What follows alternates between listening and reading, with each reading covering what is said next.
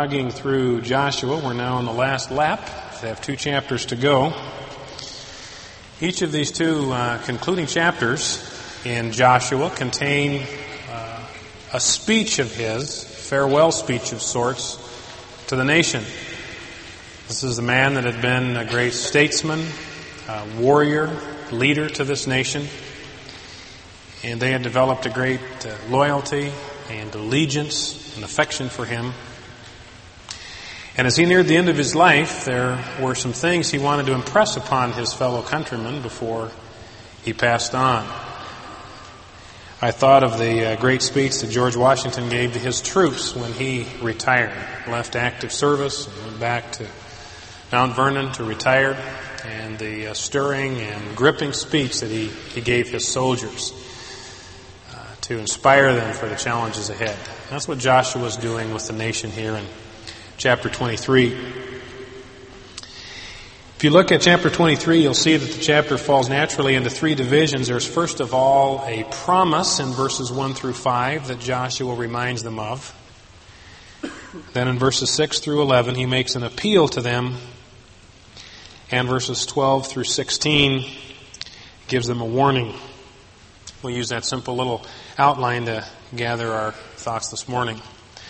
First of all, he makes a promise to the nation in verses 1 through 5. Now it came about after many days, when the Lord had given rest to Israel from all their enemies on every side, and Joshua was old, advanced in years, that Joshua called for all Israel, for their elders and their heads and their judges and their officers, and said to them, I am old, advanced in years, and you have seen all that the Lord your God has done to all these nations because of you. For the Lord your God is he who has been fighting for you. See, I have apportioned to you these nations which remain as an inheritance for your tribes, along with all the nations which I have cut off, from the Jordan even to the great sea, toward the setting of the sun. And the Lord your God, he shall thrust them out from before you, and drive them from before you. And you shall possess their land, just as the Lord your God promised you. It's clear, as we've already seen, that at this point in Israel's history, they controlled the bulk of the land of Canaan. Major trade routes, the major population centers, the major fortified cities, the Israelites controlled. And yet there were still pockets of resistance. Canaanites who occupied territory and cities that the Israelites had not yet taken. There was still work left to be done. Just as there always is in the spiritual life, we never arrive. Always pockets of resistance that the enemy still has his grip on in life. No matter how mature, no matter how far we've progressed, there yet remains work to be done. And Joshua is preparing them to face those challenges without his presence. He knew that his life was drawing to a close, that the leader on whom they depended, looked to for guidance and direction and inspiration, would no longer be there. And Joshua wanted to prepare them to go into the future without him at the bridge. But he reminds them here that the Lord will give them continued victory. He promised them, in fact, that the Lord will do this, and he uses an interesting expression in verse 4. He reminds them that the Lord had already apportioned these peoples which remain. He'd already divvied them up among the nation. Even though they didn't possess them yet, God had already divided them up. Said, okay, Joseph, you guys get this land. And Ephraim, you get this. Manasseh, you get that. Even though those lands and peoples were not yet in control of the Israelites, because God was going to be faithful to his promise to them. It's a bit like in chess being handed what's called a one game. Those of you that play chess, I know the chess masters refer to that analogy, that if you sit down at a board that someone has been playing and they've left you in a position where all you have to do is make intelligent, rational moves and you're guaranteed a victory, that's being given a one game. And Joshua says that's what you face. You've been handed a one game. Still some moves that you have to make, but they're the rational, intelligent ones. And if you'll do that, you're guaranteed a victory. Similar to what Paul said to the Philippians in Philippians 1:6. He says, I am confident of this very thing, that he who began a good work in you will bring it to completion in the day of the Lord Jesus Christ. Now, he knew that he would not be there to see them into their future, and that's why I believe you'll notice in this paragraph he emphasizes that they owed their success not to him, but to the Lord. He may have been the instrument through which the Lord worked, but their success was due to the activity of the Lord on their behalf and not his. That's why he says in verse 3, you've seen all that the Lord your God has done. Into verse 3, for the Lord your God is he who has been fighting for you. In verse 5, the Lord your God, he shall thrust them out. Into verse 5, just as the Lord your God promised you. It says the success that you've experienced in the past, even though God has used human instrumentality to do it, you owe to the Lord. You owe that success and prosperity and advance to the Lord. And he is the one that will see you into the future. He will thrust out these nations in verse 5. That word was used elsewhere. That first verb in verse 5 was used elsewhere in the Old Testament to refer to a cattle drive. And the picture that Joshua paints for the people is that these Canaanites were like unruly cattle occupying rangeland that really didn't belong to them. And the Lord, like a good trail boss, was going to come in and take the whip to these unruly cattle and drive them off this range elsewhere so that you could inhabit the land. And he says also in verse 5 that the Lord will drive them out from before you. And you'll notice in the margin, if you have a New American Standard, that verb can also be translated to dispossess. The Lord will dispossess these people. Done that occasionally in my own home. The picture there is that the Lord, this land is in control of the Canaanites, and the Lord is going to forcibly take it from their hands and give it to the Israelites to whom it rightfully belongs. And as I mentioned, I occasionally have to do this with my own son. He'll be playing with a neighbor child, and they'll be squabbling over a toy, and my son will snatch it out of the hands of his neighbor when it rightfully belongs to him, and I'll have to step in. And now J.D. may be stronger than my neighbor, but he's not as strong as me. And I can dispossess that toy from him and hand it to the one to whom it rightfully belongs. And Joshua says to the nation, the Lord will do that for you. He will reclaim the land from the enemy that is held in his grip, and he will give it to you. He is the strong one. He is the one who has been fighting for you. And I believe what Joshua is seeking to do with the Israelites at this point is to make them independently dependent upon the Lord. He wanted them to have a relationship, a dependence upon the Lord that was independent of his presence and his inspiration and his encouragement, because he knew he would no longer be around to give that. So he's seeking to make clear to the Israelites that the basis on which they can face the future with confidence and authority is not that he will be with them to see them into their uncertain future, but that the Lord their God would be with them. He would be the one who would fight for them, whether Joshua was a part of that program or no. And I guess an important thing for all of us to seek in our own spiritual experience is to become independently dependent upon the Lord, so that we're not absolutely dependent on people around us to prop us up and to sustain us. Because the Lord will, at various times in our life, will bring us into circumstances to face challenges that we have to face alone, or have to face without those upon whom we've depended. Maybe a high schooler graduating and going to a campus out of state or out of town, and away from the friends and the leadership and the fellowship that's sustained his walk with God.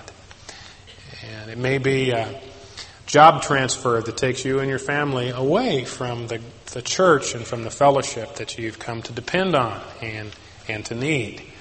And yet that's taken from you as you are transferred. Or maybe a spouse who is forced, even through circumstances beyond their control or wishes, to face life alone in the future, without someone upon whom they depended for companionship, and warmth and security and protection. And what Joshua wants to say to the Israelites is still true to us today, that we can face an uncertain future alone if necessary, with confidence, know that we can survive, that we can conquer, because the Lord our God is fighting for us. The people on whom we've depended in the past may not be there, but the Lord will. And we can face the future then with a great deal of confidence. So that's the first thing that Joshua says. The first component of being independently dependent upon the Lord is to realize that He is your sole source of sufficiency. He is really the only one in life that you need, because He will fight for you. Now in verses 6 through 11, Joshua makes 3 appeals to the nation and through them to us. Let's read verses 6 through 11 together. Be very firm then to keep and to do all that is written in the book of the law of Moses, so that you may not turn aside from it to the right hand or to the left, in order that you may not associate with these nations, these which remain among you, or mention the name of their gods. Better translated, not to call upon the name of their gods, that is to depend upon their gods, or make anyone swear by them. The point of that is if you insisted that someone else take an oath, make a promise to you of some nature, you would often ask them to invoke the name of God as a way of everyone realizing that that God would hold you accountable for the word that you'd made, the promise that you'd made. And Joshua says when that happens, be sure that they invoke the name of Yahweh to hold them accountable. Don't depend on the gods of the Canaanites to hold others accountable for the promises they make to you. Or serve these foreign gods, or bow down to them. But in contrast, he says in verse 8, and it's a very strong contrast in Hebrew, but you are to cling to the Lord your God as you have done to this day. For the Lord has driven out great and strong nations from before you. And as for you, no man has stood before you to this day. One of your men puts to flight 1,000. For the Lord your God is He who fights for you, just as He promised you. So take diligent heed to yourselves to love the Lord your God. 3 appeals he makes here to us. First of all, to obey the Scriptures in verses 6 and 7. To cling to the Lord in verses 8 through 10. And to love the Lord in verse 11. First appeal he makes to the nation is to be very firm. The idea behind that verb is to be devoted to keeping and doing all that is written in the book of the law of Moses. So the first thing Joshua says to the nation, I want you to pledge yourselves this day to obey the Scriptures. To determine what the Scriptures teach about life, and then give yourself wholeheartedly with your commitment and energy to obey it. To do what it says, no matter how inconvenient, no matter how much it goes against your instinct, to obey the Scriptures. And notice he says to do this with all of the Scriptures, not just the parts that we like or the parts that are easy to obey, but in some ways, even in particular, the parts that are difficult for us to obey. So the question we ask in every situation that we're faced with is, what do the Scriptures instruct me to do? And then when we discern that, we give ourselves wholly in dependence and faith and commitment to do it. Scripture tells me to forgive my brother from my heart. Genuinely, sincerely, from the depths of my heart, to forgive my brother for the wrong that he's done to me. I pledge myself to do that, even if everything in me wants to nurse a resentment and carry a grudge. And I refuse to participate in office gossip and slander, regardless of how much I agree with what the people around me are saying, and regardless of how attractive it would be to participate in that kind of backstabbing. Because I'm pledged to do everything that the Scripture instructs me to do. And notice that Joshua indicates that you can veer to the right hand or to the left. The image is that the Scriptures are like a roadmap for life. And it outlines a path for us to follow, a path for us to walk. And it's possible to veer off of this path, this road, to the right hand into the borrow pit on that side, or to veer off to the left-hand side into the borrow pit on that side of the road, with disastrous results. I was driving home about a week ago after a fairly heavy snowstorm, and I had my two kids in the backseat of the car. Everybody was buckled in and so forth. And I was driving at what I was convinced was a moderate speed down North 5 Mile. And suddenly, without any sort of warning, my car just lurched, honest, to the left. I wasn't accelerating, decelerating, anything, but the car lurched to the left. And it's weird how those things happen, because they happen like in slow motion. You're not going very fast. There's nothing you can do. You can't control anything. And I remember Jana in the back seat, she could tell something was going on. And she said, "Daddy, what's going on?" I says, "Well, sweetheart, we are now sliding across the left-hand lane of this road, and we are about ready to take out that mailbox right there." And ka-wham! And I wasted 2 mailboxes in the wrought iron stand that they were on. And vivid reminder to me of the hazards of veering from the path to the right or to the left. Remember in 1980, Debbie and I took a trip to Washington, D.C. with Terry Pape and his wife. Those of you that know Terry well will be able to identify with this story. We wanted to go to D.C. and kind of see the sights, the Smithsonian, the Air and Space Museum, and of course I was really eager to see the National Gallery of Art. And at any rate, we hit the road, and we discovered, the three of us quite quickly, that Terry's motto this was from Dallas, so we had, 1,500 miles or something like that to get to D.C. Terry's motto for life was, in order to be there, you've got to get there. And he was willing to drive all night, if necessary, to reach the destination. We called him the Midnight Cowboy. In fact, I remember vividly one night about 12:30 in the morning, we had this little small motorhome that we'd rented, and I had been riding in the back with the women. And at the rest stop, I took Terry aside. I said, "Look, Terry, we don't stop. We've got mutiny on the Bounty back here. You better pull off somewhere and spend the night."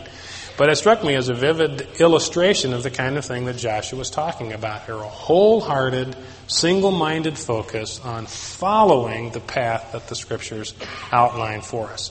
We can veer to the right into legalism, where we become preoccupied with the externals of Christianity, and we begin to add to the list of commands that are found in the Scriptures. And this is a frequent error that conservative churches make, adding to the list of what constitutes righteousness and making the Christian life burdensome and heavy to people. And Jesus said, "My yoke is easy and my burden is light." So we're not to veer in that direction.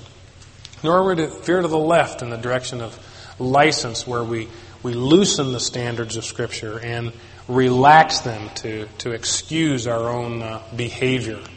I find this is a common tendency for us to fall into individually, is that we have this tendency to condemn in others what we excuse in ourselves.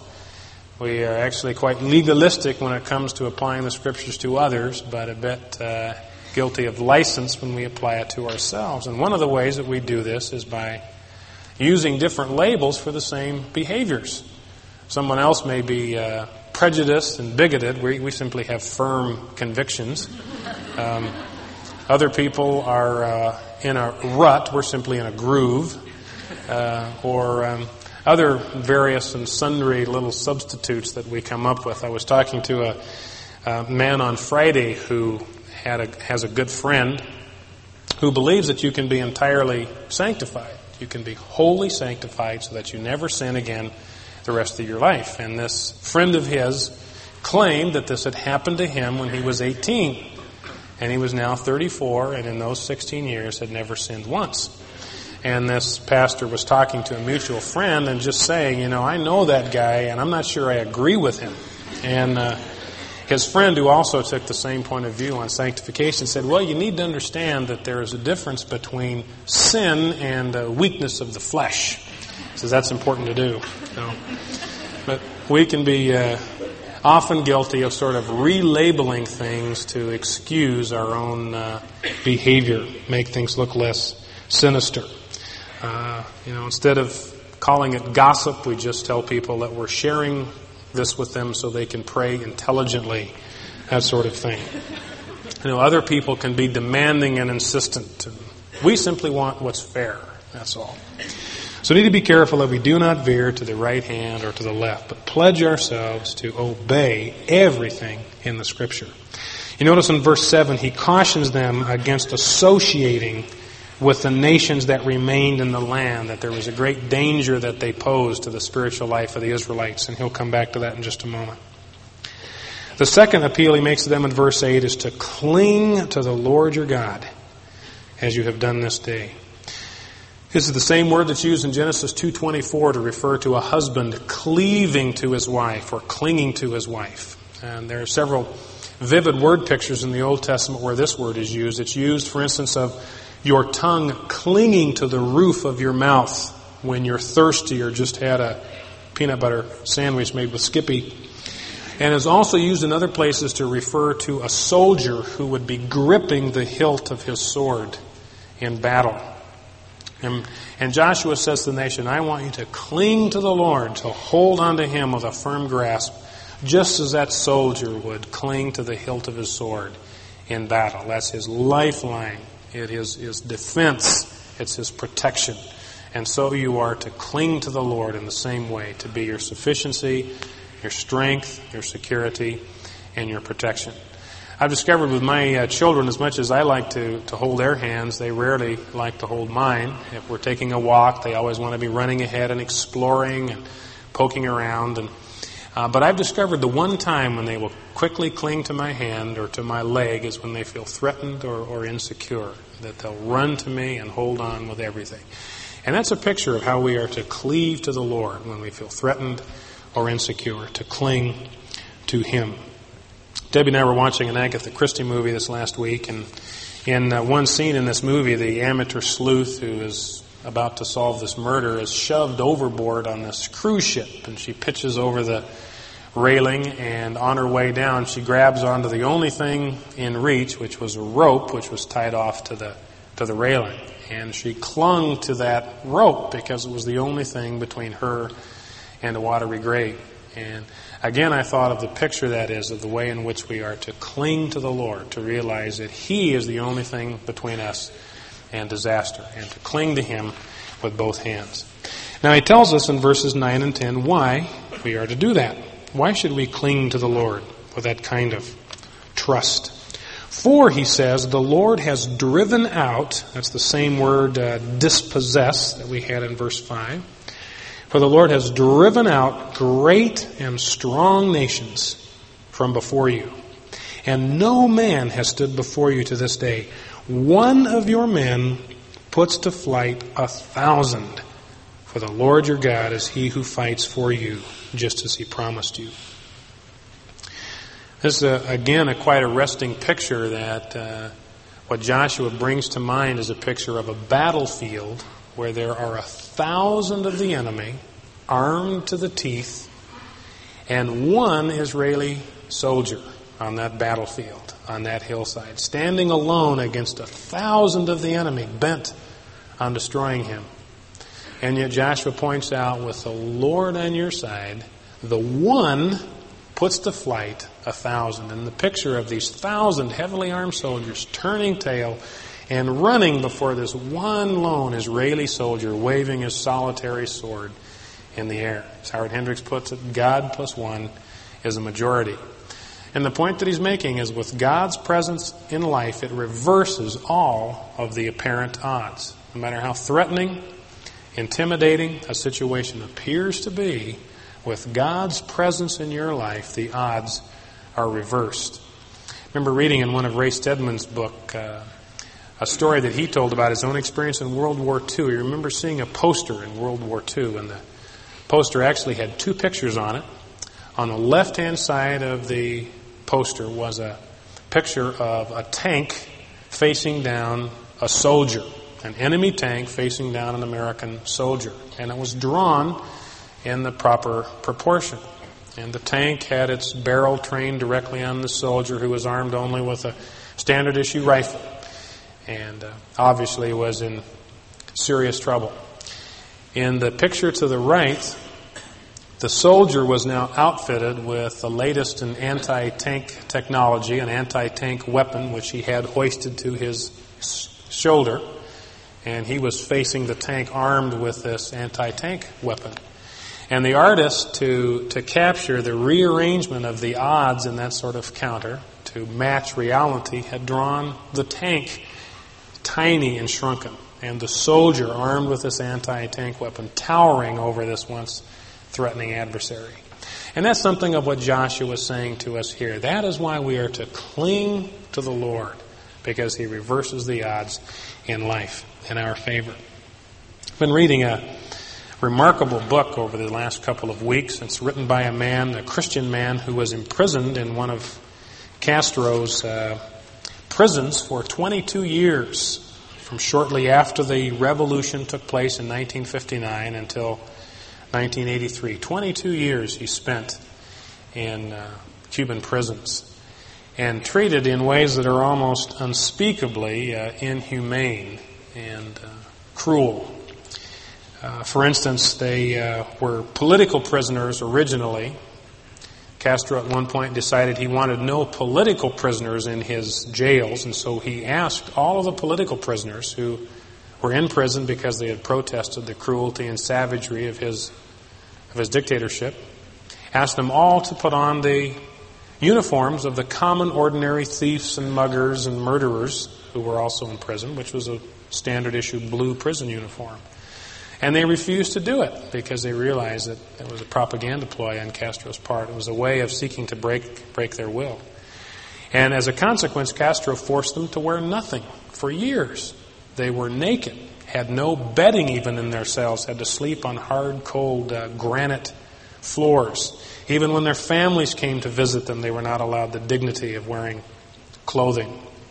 At one point, in an effort to break the will of these prisoners, to get them to confess their crimes against the revolution and to repent and to be restored, they were locked into these cages, literally, and the door was soldered shut, so they had no opportunity even to leave the cell for exercise, sunshine, fresh air. And what's more, the roof over their cells was just a wire screen that the guards could patrol, walk right over their cells. And the guards would carry these long poles with them. And any time they would see one of the prisoners trying to sleep or falling asleep, they would poke them with this pole to keep them from getting any sound sleep at all. And since the guards rotated in shifts, they were constantly prepared to do that. And he expresses in the book the longing that they developed just for minutes, just a half hour of uninterrupted sleep, and how they hungered for that and weren't permitted that by the savagery of their captors. And he shares even further, which is almost impossible to imagine, that these guards occasionally, in fact frequently, would come by, march across the top of their cells, and just dump over their heads buckets filled with urine and feces. And there was no way for them to cleanse themselves or to bathe themselves, and they would have to live in this filth for months on end. And he describes in that how, in the book, how strong the tendency was to lash out with hatred and bitterness and rancor against these men who were treating them so with such unspeakable cruelty. And yet this man was a believer, and he clung to the Lord in those moments of great pressure and stress, and the Lord gave him victory. I just clipped out one quote from the book, speaking of the moments before he would fall asleep. Every night for those few minutes before sleep came, I thought about my family, and I prayed to God to strengthen my faith and allow me to keep firmly in mind the resolve which I had taken, not to allow myself to be spiritually destroyed. I prayed that my soul would not be hardened and degraded by rancor or hatred. My greatest concern at every moment was not to grow discouraged or desperate. I saw the ravages of depression and desperation on many of those in jail with me. In my conversations with God in the solitude of those few minutes, I penetrated to the foundations of that faith which would be so severely tried in the course of years, but which would finally be victorious. Strengthened by his faith in God, His will was never broken.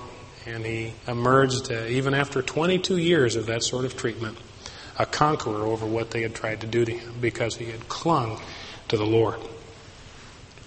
Now the third appeal that Joshua makes in verse 11 is to take diligent heed to yourselves to love the Lord your God.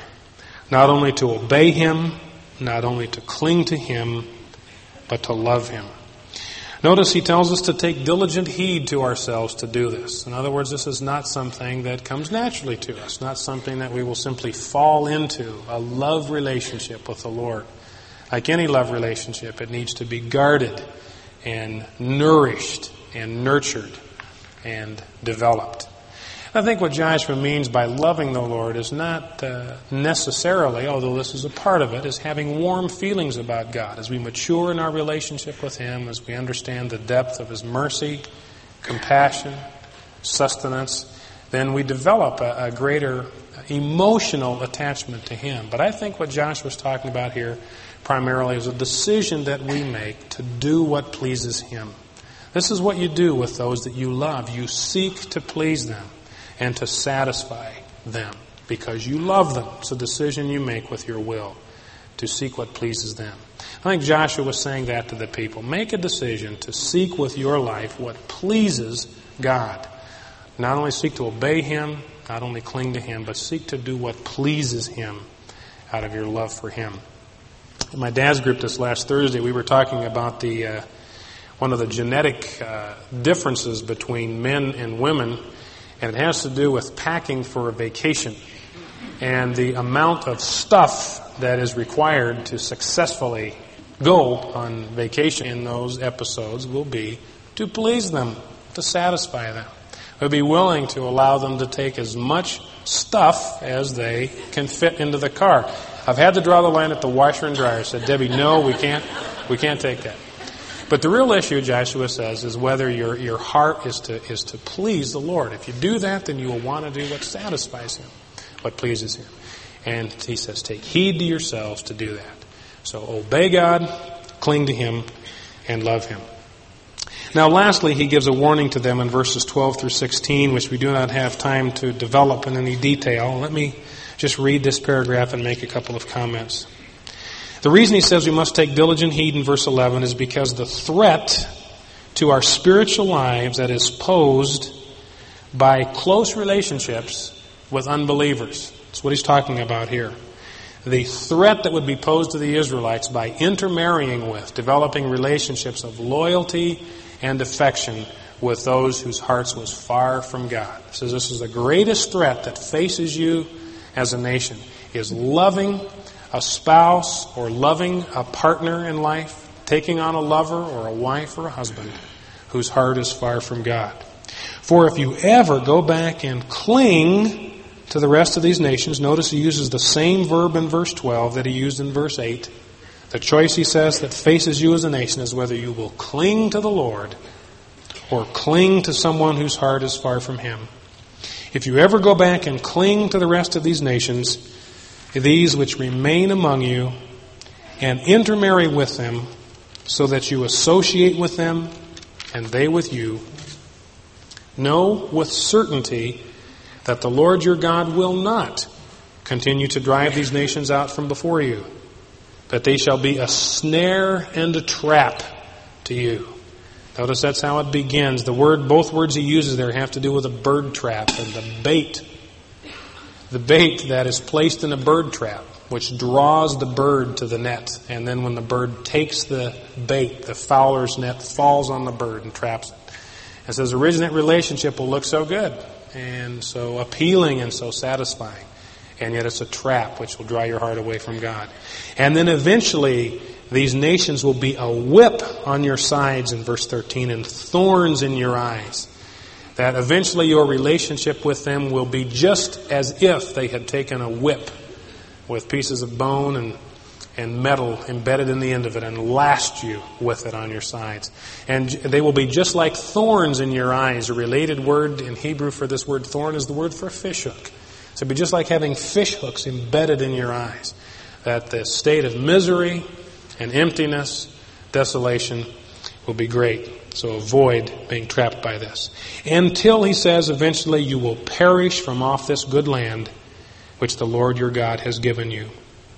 Behold, verse 14, today I am going the way of all the earth, and you know in all your hearts and in all your souls that not one word of all the good words which the Lord your God spoke concerning you has failed. All have been fulfilled for you. Not one of them has failed. And it shall come about that just as all the good words which the Lord your God spoke to you have come upon you, so the Lord will bring upon you all the threats, literally all the evil words, until he has destroyed you from off this good land which the Lord your God has given you. When you transgress the covenant of the Lord your God, which he commanded you, and go and serve other gods and bow down to them, then the anger of the Lord will burn against you, and you shall perish quickly from off the good land which he has given you.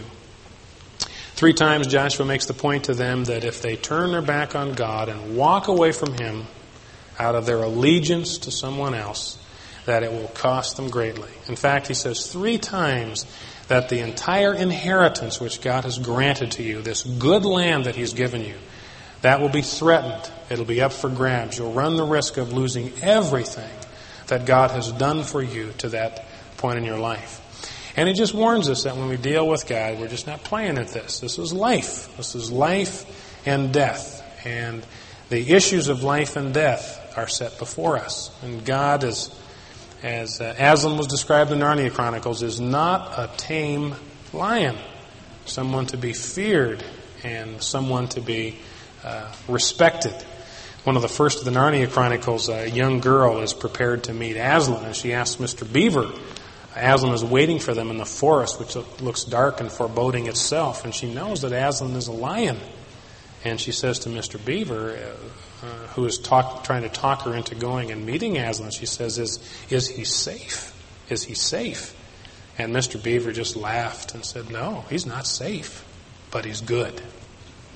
I think that's the word that Joshua wants to leave with us today, that God is good, that he loves us, he wants to give us everything that we need. But he's not safe, that if we turn our backs and walk away from him, what results is a tragedy far beyond what we could envision at this point. Got a friend of mine who about a year ago was contemplating some very serious decisions in his life, which included walking away from the Lord and clearly what God wanted him to do. And a number of us appealed to him, and we pointed out to him that he could not walk away from God without it costing him dearly. But he felt that he could. And as a consequence, just a year later, he has lost a very promising career. He has lost a wife who was loyal and loving to him, and a son who worshiped the ground he walked on, and lost everything that God had given to him and granted to him and built into his life. And Joshua wants us to be aware of that God is not a tame God. He's not safe, but he's good.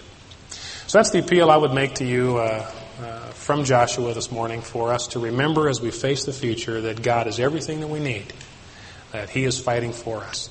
And that our task then to be independently dependent, to face the future with confidence, is to obey him and cling to him and love him. I'd like to have you all stand, if you would, and just send you into your week with these words from Joshua.